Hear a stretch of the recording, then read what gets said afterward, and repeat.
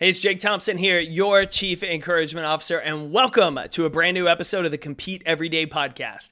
Today, we're going to talk about how to not let the start stop you from getting after it.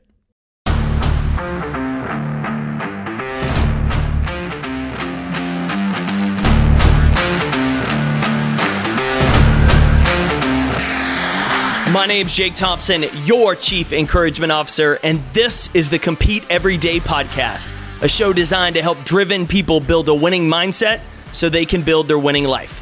Welcome to the show.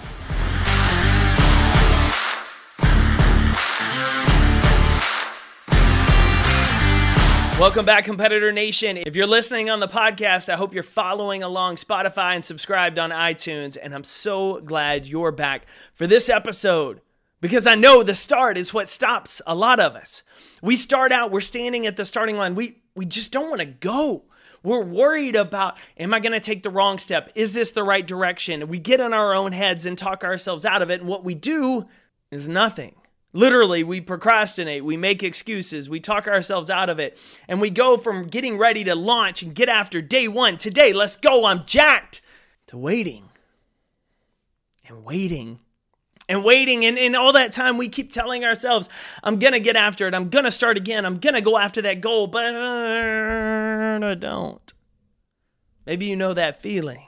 It could be something as simple as preparing for an upcoming sales presentation. It could be as simple as going into the gym. It could be just going on a run, starting a new habit, trying to build your self-talk. You name it. Like there's a list of things that we tell ourselves we're going to do one day, but we never do. The start stops us. It's not getting after it. It's not hitting an obstacle. It's not going and failing and having to get back up again. It's literally the start prevents us from going anywhere. Do you know the scariest part of running a race of a competition? It's not the practice. It's not the training days getting up to go run and put in the miles as you build your endurance. It's not the mornings in the gym, getting on the rower and working by yourself or lifting weights. It's not even during the middle of the race or the competition when you're running, when you're lifting, when you're moving. It's not at the end when you cross the finish line. It's at the start.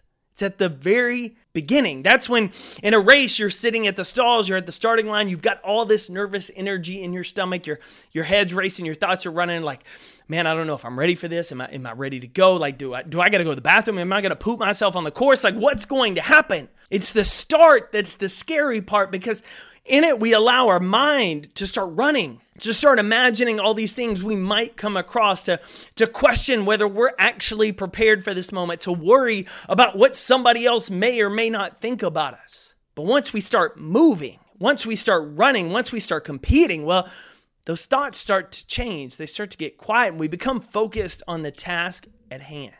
It's the start that stops most of us. So how can we get into a better routine to be better about starting and not stopping ourselves so often? One of the first things we can do with the start is to break it down and prepare for it. A lot of times, starting after a goal, starting on a new project, it's a little overwhelming. There's a lot going on. There's a lot of different directions we can go. There's a lot of steps entailed between the starting line and the finish line. And because there's a lot of steps, we get overwhelmed. We see so much work to do and we decide not to do anything. One of the easiest ways to just get going is to identify what's the next step I could take. What's one step I could take? Just picking out the first one helps us identify the shortest, easiest goal. If your struggle is to get up and go work out in the morning, then your easiest first step is to set your alarm the night before and put it across the room so you're forced to get out of bed first thing in the morning.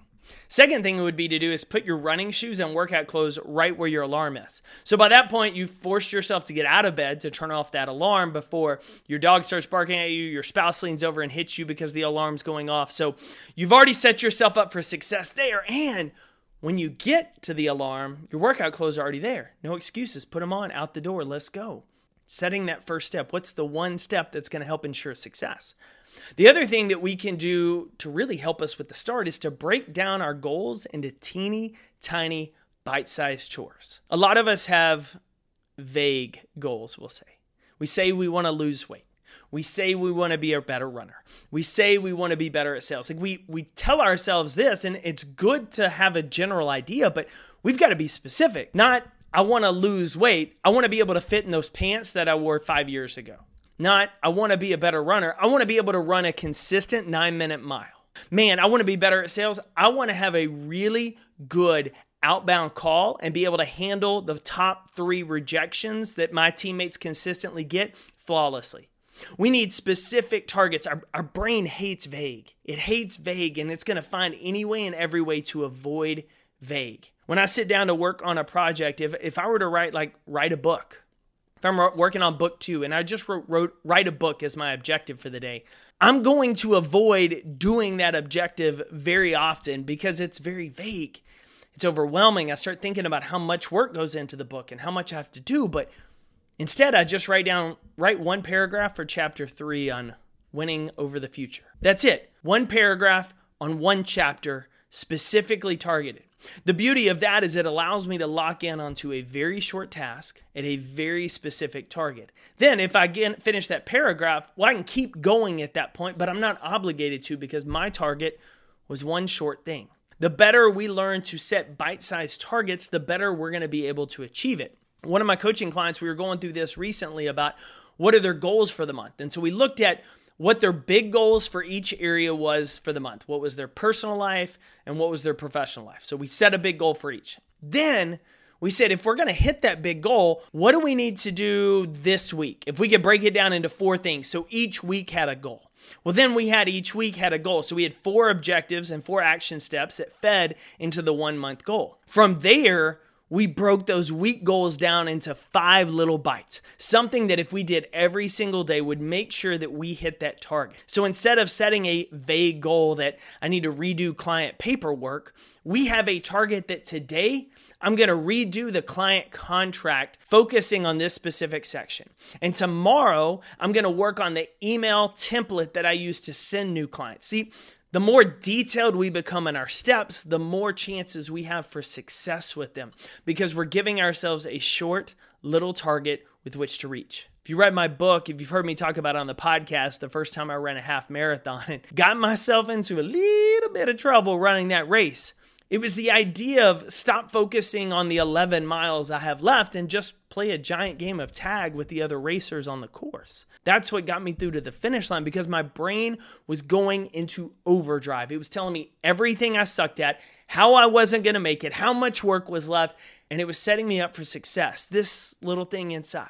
But as soon as I gave it a target, as soon as I started playing a game and it was with teeny tiny little bites right in front of me, I became more productive. I stopped listening to that critic inside and became focused on the task at hand. See, the reason the start stops most of us is because we've set too vague a goal. We're not looking for just the next step. And then we haven't broken down the course into little bitty steps. If you were running a marathon and you're sitting at the starting line and you're freaking out and you've got nerves going and you're antsy and you're freaking out about the race and you're wondering if you're going to finish it, if you'd had a coach or if you'd trained yourself to say, hey, listen, first objective, cross the starting line and get the race started. And as soon as I do that, I've looked at the map course. I know there's a band 200 yards past the starting line. So then my goal, just get past the band. And after that, I know there's a pond that we're going to run around between mile 1 and mile 2. So once I get past the band, my focus becomes just run around that pond. The sooner we're able to break down those goals into visual, detailed, teeny tiny bites, the more effective we're going to be and the less likely we're going to be stuck standing at the starting line waiting to get going. If you want to be successful this year in your pursuits, you got to throw away the vague goal and you got to write a detailed one. And then once you write that detailed one, just word vomit onto a piece of paper every single step you can think of that you need to do to reach it. Then number those in priority. Then, even better, once you have that list, break down that step into 2, 3, 5, 10 little bitty steps. Turn on my computer, open a Word document, write the first sentence of the book. Write the first paragraph of the book. Focus on the second paragraph. See, as detailed, as minutiae as it can seem, it helps you keep moving forward because it's giving your brain and focus a target that it can achieve. Something right in front of you that you can reach, that you can do, and that will keep you moving forward, building your momentum, especially when you're not motivated or you want to procrastinate. Average people talk about what they're going to do. They tell you what they'll get to one day and what they wish they could achieve, but ultimately the start is what stops average. Winners, They get started. They make adjustments. It's not always perfect. It's not always flawless. They're going to make mistakes and they're going to have setbacks, but they never get themselves caught standing at the starting line well after the gun's gone off. Break down your goal. Bite-sized bits. Get after it just like Pac-Man. I'm cheering for you, competitor. Go win your day. Thanks for tuning in to another episode of the Compete Everyday podcast. To get in touch with the team, drop us an email to podcast@competeeveryday.com. And to find out more about our resources, content, and gear that will help you build that winning mindset so you better compete for your best life, visit CompeteEveryday.com.